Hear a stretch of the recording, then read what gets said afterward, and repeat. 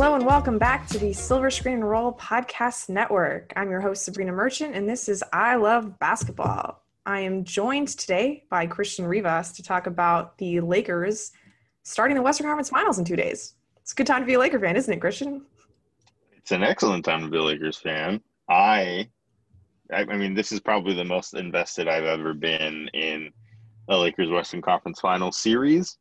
In 2010, I was 13 years old. I had interest in lots of other things, as people do when they're 13 years old. And soccer was at the very top of those things. Basketball was a very distant second. But here we are. I got through the worst days as a Lakers fan, and you can argue that some of those worst days were this season from an off-the-court perspective, but here we are. We made it. So, shout out to us. Yeah, I think it's a good time to remind everyone that Christian became a Laker fan the Steve Nash, Dwight Howard year. So, yeah, correct. You could call it a bandwagon. You could call it incredibly poor timing.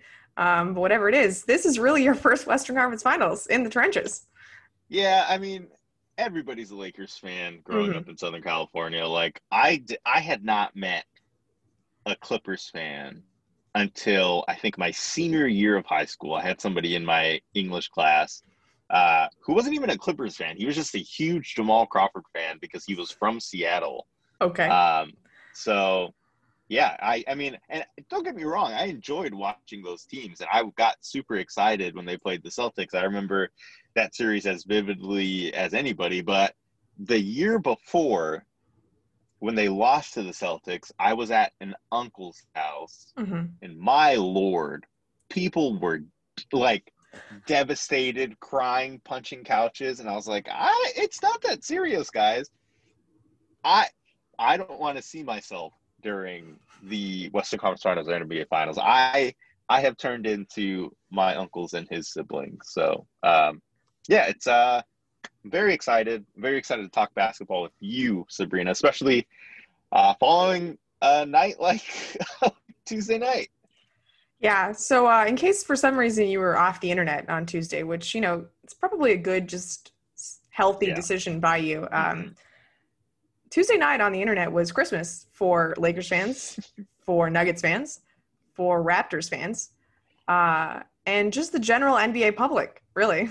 Right. The villain of the 2020 bubble, the LA Clippers, which, first of all, the way that they turned themselves into a villain when they should be the plucky underdog is beyond me. But yeah, villain of the 2020 bubble exited the postseason in calamitous fashion, pulling a 3-1 lead to the Denver Nuggets. Christian and I sat at this very podcast not 5 days ago talking about how we were prepped for the Clippers in the Western Conference Finals before either of our teams had actually advanced there. And yet here we are, not Lakers Clippers, not Battle of LA, not LeBron James versus Kawhi Leonard. Instead, we get a rematch of 2009, Lakers versus Nuggets. This is going to be fun. That is going to be fun. To take it back a little bit, 10 years ago, as much of a basketball fan as I was, I remember where I was for each of these series. 11. It would be, 11 years ago. 11 years ago, I was in Denver, Colorado for my cousin's graduation, her high school graduation. And we were all decked out in Lakers gear during that series at a diner. And one of the waitresses there just rolled her eyes at us while she was serving us. And I will never forget that. Denver's not known exactly for being a big basketball city, but this woman was, and she was very mad that she had to serve us. Yeah, it's always a good time wearing Lakers gear outside of Los Angeles. Every holiday season, I tend to go to Texas to spend time with my family. That's usually like either Dallas or Houston. And we usually go to a game, you know, a Rockets game or a Mavericks game. And all my brother and I do is wear Lakers jerseys, even though they're not playing the Lakers during those games. It's just you're going to an NBA game, let's wear an NBA jersey, and we own Lakers jerseys. I thought it was fair. I went to a Dallas-Memphis game once wearing a Pau Gasol jersey, which like was close enough, you know. But yeah. I concur. You don't need no reason to wear a Pau Gasol jersey. No. He's the most wholesome human being in the He's a world. So, prince. Pau Gasol. but I did not expect this, and I think everybody I had talked to throughout the week, maybe even in our group Slack, I am not of the belief that the NBA is rigged. I am not one of those like galaxy brain conspiracy theorists, but something told me like there's no way this is going to end in Lakers Clippers because the NBA has so much to gain from a double LA series, from like a freeway series in the NBA for the first time in history. Like historic stuff on the line. Clippers are up 3-1. I did not see it. No scenario of the season ended without the Clippers in the Western Conference Finals for me. Not even the Lakers not in the Western Conference Finals. I fully expected the Clippers to be in the Western Conference Finals. Yeah, I mean, and you were not alone. Every single ESPN panelist picked both LA teams to advance to the conference finals. We've obviously seen the litany of videos being pulled out from the preseason, which said that the Clippers had the best shot of winning the NBA title. They were the odds makers' favorites to advance out of the West. They boasted the reigning finals MVP, championship winning head coach, last year's top 3 finisher for defensive player of the year and MVP in Paul George. And they just screwed the pooch there. Oh yeah.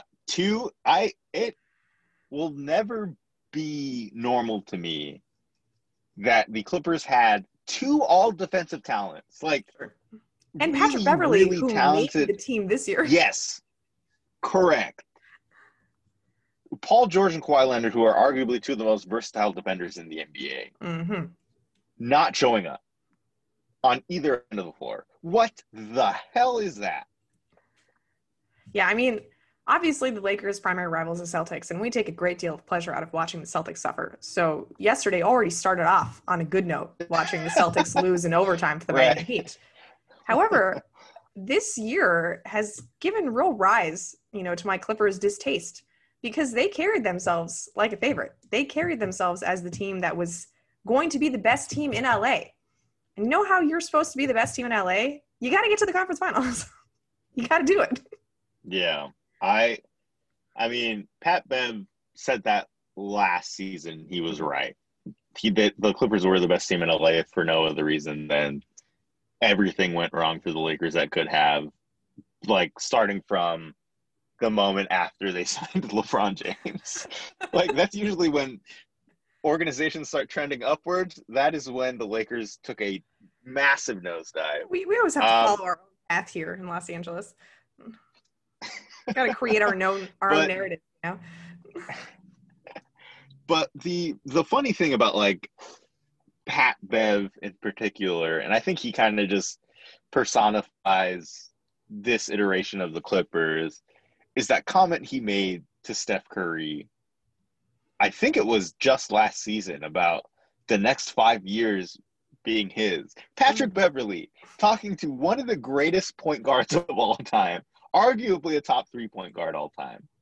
Like, what are we doing here? What has Pat Bev done? Well, I'll tell you what Pat Bev has done. Pat Bev has chided Damian Lillard for missing 2 free throws in a seeding game. Proceeded to get ripped on Twitter, Instagram, every social media platform that will allow for it. He was receiving invites to Cancun from CJ McCollum and Damian Lillard last night. Yeah. Which, wow, the Blazers having a great time at the Clippers' expense. Yes. I never expected present NBA players to be enjoying it this much. And, like, especially if you're a team that's already been eliminated, it's not exactly like you have a great leg to stand on. Like, they lost to the Lakers. They lost handily to the Lakers. They lost to the Clippers in that game. That's why the Clippers had such a good time at their expense. And yet, all of the public sentiment is on the Dame CJ side because they were freaking hilarious. There's layers to this. I mean, it starts at the fan level, and you talk about like starting with Paul George and the way that ended with Indiana and OKC and how much Lakers fans hate him for passing on them twice, not just once, 2 times to sign with his hometown favorite Los Angeles Clippers. you also have that same sentiment towards Kawhi Leonard. You have the whole Pat Bev, Marcus Morris stuff because they are two of the most expressive, I'll use the word, players in the NBA. There is several layers to this at the fan level, at the player level, at the it's wonderful. I enjoyed it thoroughly, and I'm a little sad it's over. Like, I don't know about you, but I was really looking forward to seeing the Lakers and Clippers play in the Western Conference Finals. Yeah, absolutely. Like I said earlier, I've never really felt any sort of enmity towards the Clippers. They've always kind of been like my second favorite team. You know, Mm-hmm. they're just the little brother to the Lakers. I've never been a big Chris Paul fan, so I had a hard time rooting for those teams. But Blake Griffin was one of my guys. You know, uh, loved that 2006 team that the Lakers were, you know, on track to play in the playoffs. That Elton Brand, Sam Cassell team, that was a great time. The Clippers have generally been fun. I loved last year's Clippers team, even as they were clowning the Lakers. You know, that Shai Gilgeous-Alexander, Landry Shamet, three-pointer to beat the Golden State Warriors, that was a grand Yeah. old time. But this year's Clippers team was a pain in the butt. And Yeah. it almost feels fair that they got their comeuppance in this way, you know, after Marcus Morris was like taunting Paul Millsap during Game 5, and Pat Bev was saying that, you know, Jokic flails and causes refs to, you know, focus in to make sure that they're making the right calls. You can't talk that much when you haven't won. You really can't. Even LeBron James doesn't talk that much. And LeBron James has won once or twice or three times, you know. Yeah. There is a certain decorum you have to carry yourself with. And the Clippers did not do that. And as disappointed as I am that we are not going to get this, you know, seemingly predestined Battle of LA Conference Finals, this is an infinitely funnier outcome. Just so much funnier. I mean, I think Lakers Twitter would have gone in on the Clippers for going 7 anyway. Mm-hmm. But them being eliminated was just so much better, and it's still going on. Like, it's still as going we're on. recording this podcast, the jokes are still flying. Like, I think that's incredible. But like, the Clippers didn't not make the Western Conference Finals just because they were arrogant. I think that played a very large role, not just, you know, within the way they carried themselves on the court, but I think, you know, Chris Haynes had a report on Wednesday about I wouldn't go as far as to say locker room problems, although there have been reports of, you know, personalities clashing in that locker room. But it just seems they were never on the same page. Mm-hmm. And I know the one thing at the start of the postseason that fans were kind of irritated about with the Lakers was, okay, you guys have the greatest chemistry in the whole entire world. Like, let's just say you have the greatest team chemistry of any team that's ever played. You still can't make three-pointers. The difference between the Lakers and the Clippers is the Lakers had that chemistry and they figured out more or less their three-point shooting problem and all the problems they had on the court. The Clippers kind of worked backwards. I think they just thought they were too talented to fail, and they were wrong. Like, all the problems that the Lakers don't have, the Clippers had, and then some. Yeah, and I also think that a big source of the Clippers' problems was the Denver Nuggets. So let's take a quick break, and then we'll come back and talk about the actual opponent of the Lakers in the Western Conference Finals. All right, so Denver. If I were to have listed, you know, the most likely potential opponents for the Lakers in a conference finals, obviously at the start of the season, the Clippers would have been number 1. Houston would have been right there. Throughout the course of the season, like, Dallas made a compelling case. Utah has been really good the last few seasons, adding Bogdanovich, obviously. Portland made the conference finals last year. Denver, not really on my radar, I got to tell you. The Lakers played some fun games against the Nuggets over the course of the season. There was that memorable one in the seeding games where Kyle Kuzma hit the game winner over, was it the outstretched arms of Bol Bol? It was fun. Yeah. It was a good time. Very long arms, yes. And they had a really tough win in Denver. I believe that was the night that you and I were at the Kings game. It was. Had to, Go to overtime. go to overtime, right? They had a tough win back in November. It was like a Denver-Utah back-to-back. That was sort of like the time where we started to realize, wow, maybe the Lakers are actually pretty good if they can go in and, win these 2 games at altitude. But up until maybe halfway through the third quarter of Game 7, I had not considered the Nuggets as a potential conference finals opponent. And that clearly a mistake on my part because the Nuggets they're pretty awesome. They've got Nikola Jokic, newly named All-NBA second team, which I forgot to start the show, but yeah, congratulating Anthony Davis and LeBron James for getting first team All-NBA. My bad. When things are expected, you just forget to bring them up in conversation. Priorities. But you've got Nikola Jokic who can make seemingly every pass ever conceived to mankind and some that you would never even think of. Like the gall at the end of the game against the Clippers to throw an overhead pass behind his back to Jamal Murray. I think Ricky O'Donnell wrote about it on SB Nation. It's just the most disrespectful pass you'll ever see in competitive basketball. Nikola Jokic is outstanding. Jamal Murray has been outstanding throughout the postseason. He put up, 50, 42, and 50 against Utah to bring them back from 3-1 against the Jazz. And then he put up 40 in Game 7 against the Clippers, single-handedly outscoring single-handedly outscoring Kawhi Leonard and Paul George. So they got some good players. And this is an offense unlike anything the Lakers have faced so far because we're going from a team that, fastidiously does not do anything on offense. They just drive, kick. And Denver is all about that motion. They're moving around at all times. So I think it'll be interesting to see what the Lakers have in store. Yeah, so the other reason I wasn't super confident that the Nuggets were going to make the Western Conference Finals, in our preseason previews about teams, I listed the Nuggets as one of the teams I was worried about because of their size compared to the Lakers. They're one of the teams I thought could match up well in terms of size because obviously they had Jokic, Millsap, Grant, and Plumlee. And those things are, still true. The difference is, or the reason I didn't think they were going to make the Western Conference Finals is they kind of had Clippers syndrome for a little bit, where it just seemed like with the core they had, they just couldn't get over the hump. And I think Nuggets fans, to an extent, were thinking, well, this was fun, but we've seen this before. The Western Conference exit is good for me.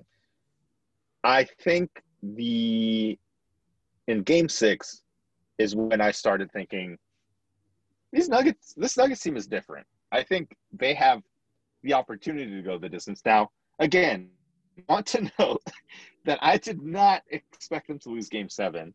I thought something was going to – I thought Kawhi Leonard and Paul George were going to show up and play a full 48 minutes of good basketball because that was really the problem for the Clippers. Us being good and Doc making some questionable decisions with his rotations is they didn't play a good full 48 ball or won several games by 15 points or more. But it's like you said, it's not just the Clippers short, so that the Nuggets are very talented basketball. Nikola Jokic is doing things and has been doing things that are just absurd. Some of the shots he takes are like trick shots in horse games. And then Jamal been borderline unstoppable. We saw what he was capable of offense in those Donovan Mitchell versus Jamal Murray games. But it seems like that's just who he is now. It's not even just bubble Jamal Murray. It's just Jamal Murray. So between those two guys, I think the Nuggets can give them the fits. What I'm really interested to see is if the shooting they showed in Game 7 is for real or if it was just their night. If it was destiny for them.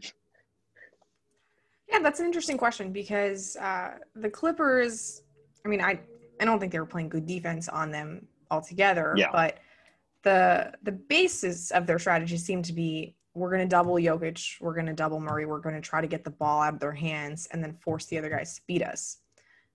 They weren't sending good enough doubles at Jokic to prevent him from getting the vision to, hit the cutters or hit the open three-pointer shooters. And he was just hitting guys who had no reason to be open, but were because of his passing vision. So, you live and die by like Paul Millsap and Torrey Craig and Jeremy Grant hitting threes, right? Like that's an outcome that I'm sure the Lakers would find acceptable on a defensive possession, similar to like Russell Westbrook ending up with the ball in his hands, shooting an open three.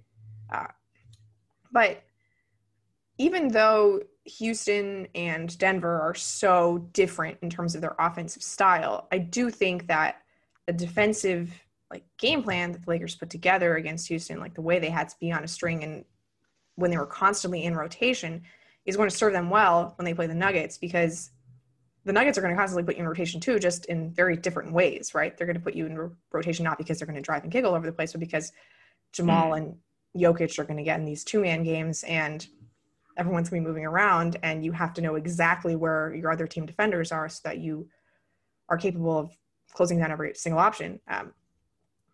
What I am interested in, media talked with Frank Vogel earlier today, and he said that this is probably a series where the Lakers are going to go back to their original lineups. They're not going to play like they did against Houston, which, yeah, sure, that makes sense. I wouldn't want Markieff Morris guarding Nikola Jokic. That's not an ideal outcome. I mean, his brother was not capable of doing it. So just that's the closest basic comparison I have to know that Markieff would not be able to. But I also don't think that this is a great series for JaVale McGee. Post defense, not exactly JaVale's strong suit.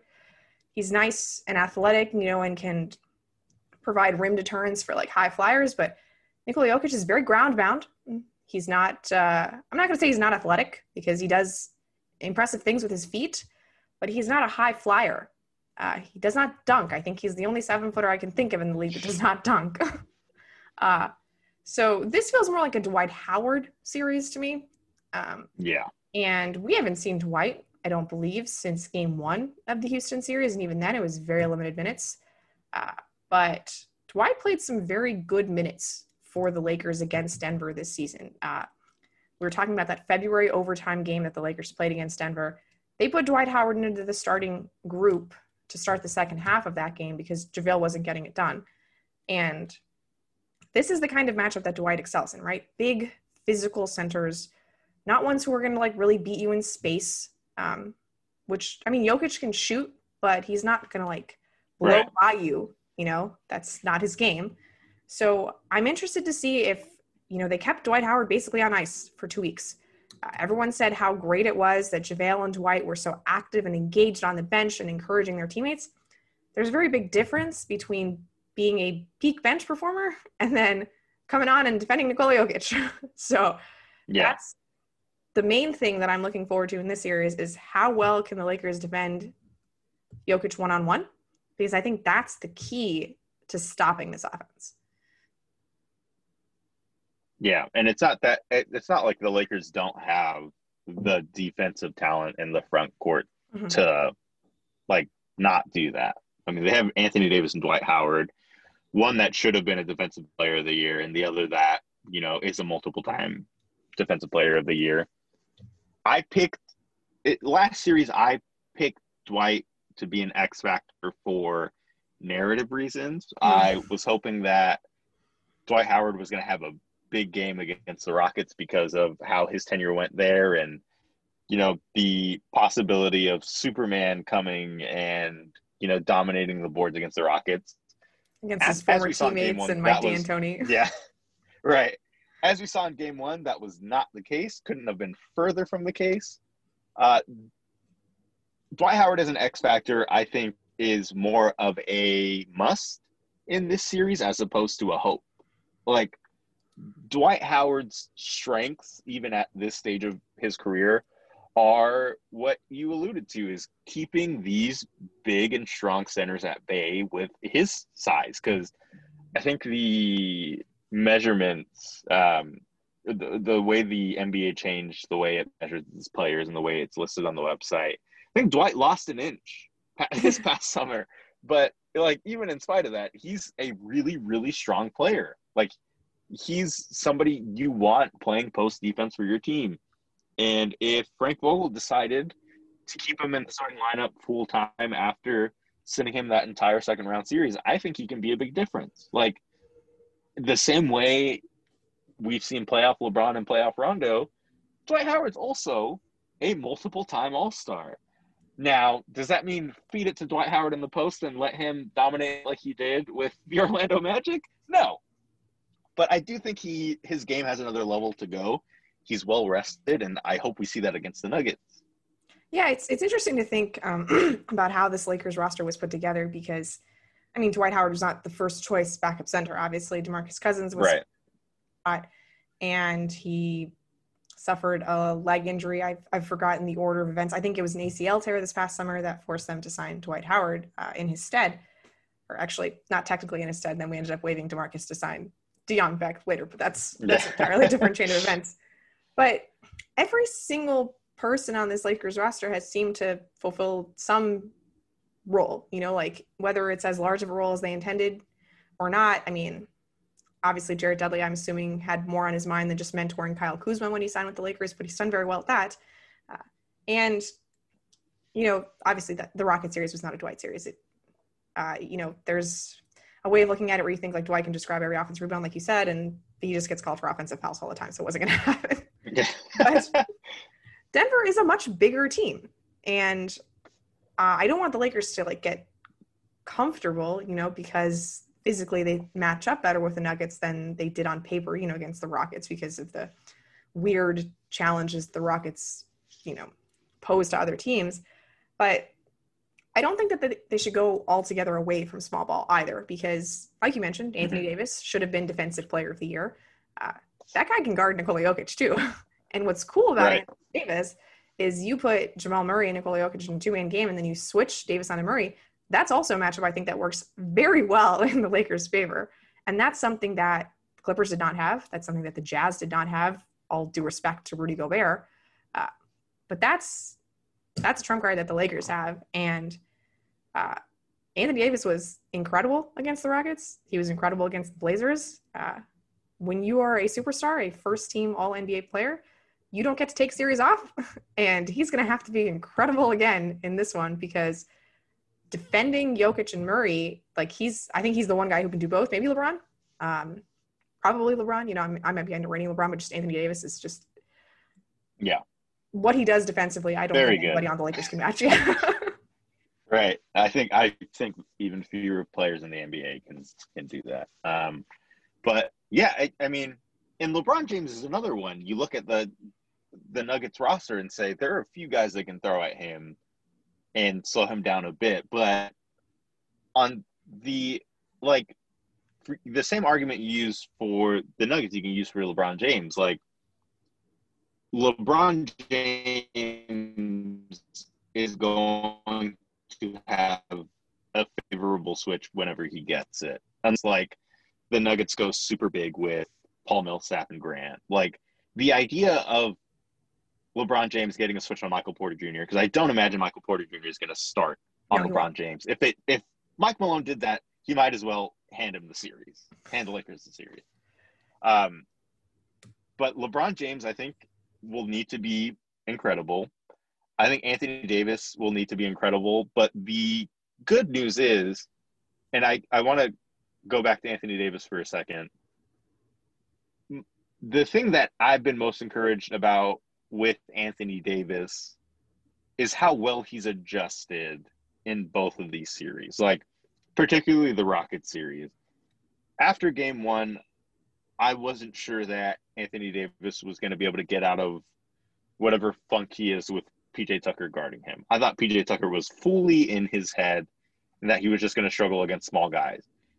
From game two on, the Rockets had no answer for him because of either an adjustment Frank Vogel made or an adjustment Anthony Davis made mentally after watching film. It just seems like he's willing to do whatever he has to do to help the Lakers win, which I know was the big concern going into the season and especially going into the Rocket series about his willingness to play the center position.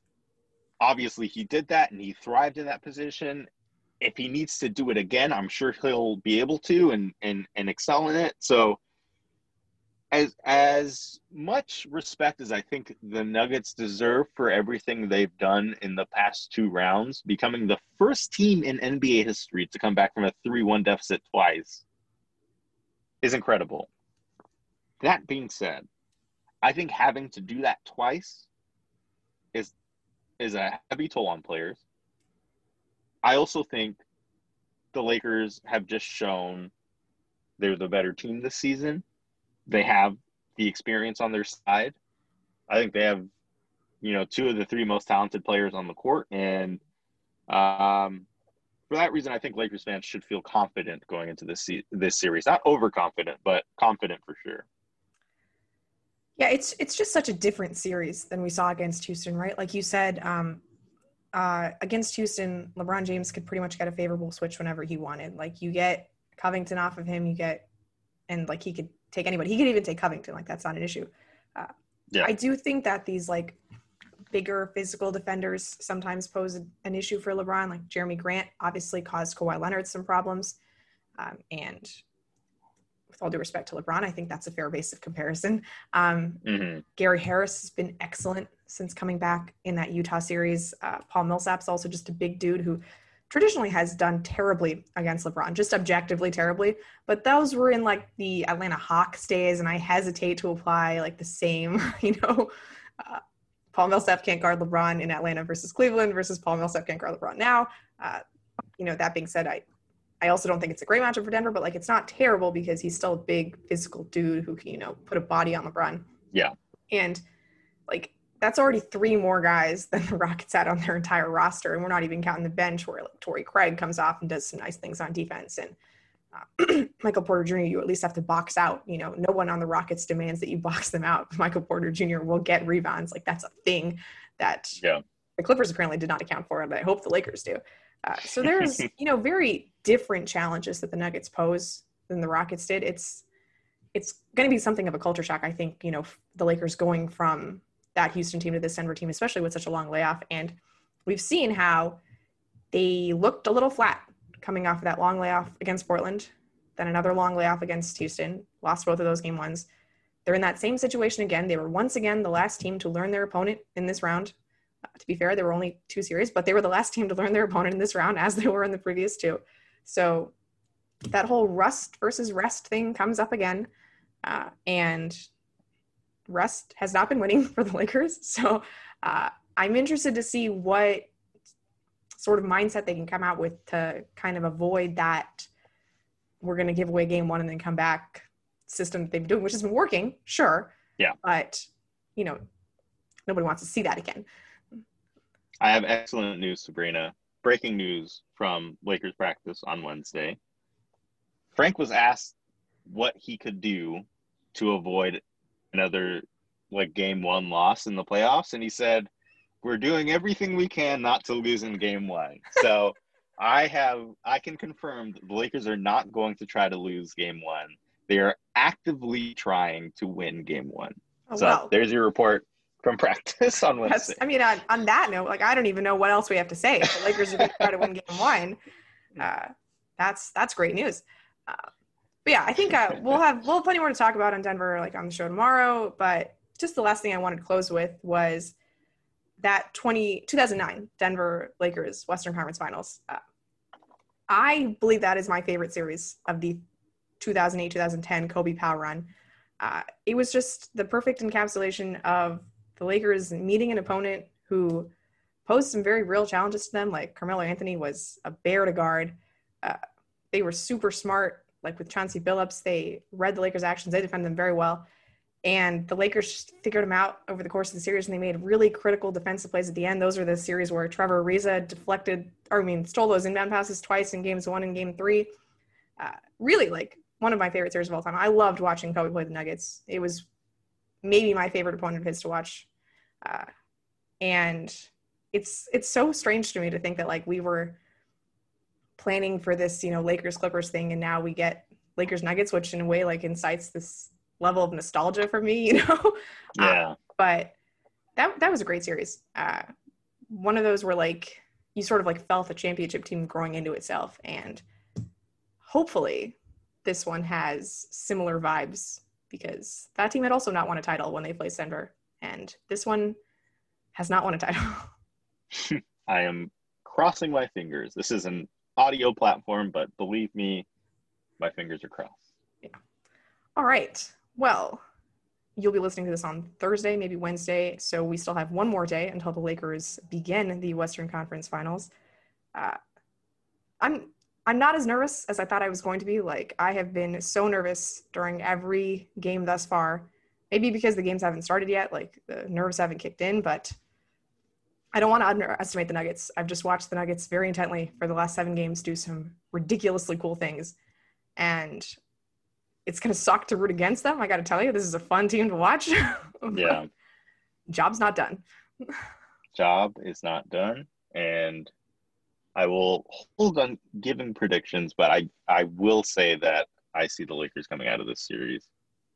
Yeah, well, hopefully they do. And hopefully the next time you and I talk, we're celebrating like we were against that Rockets game 4. So.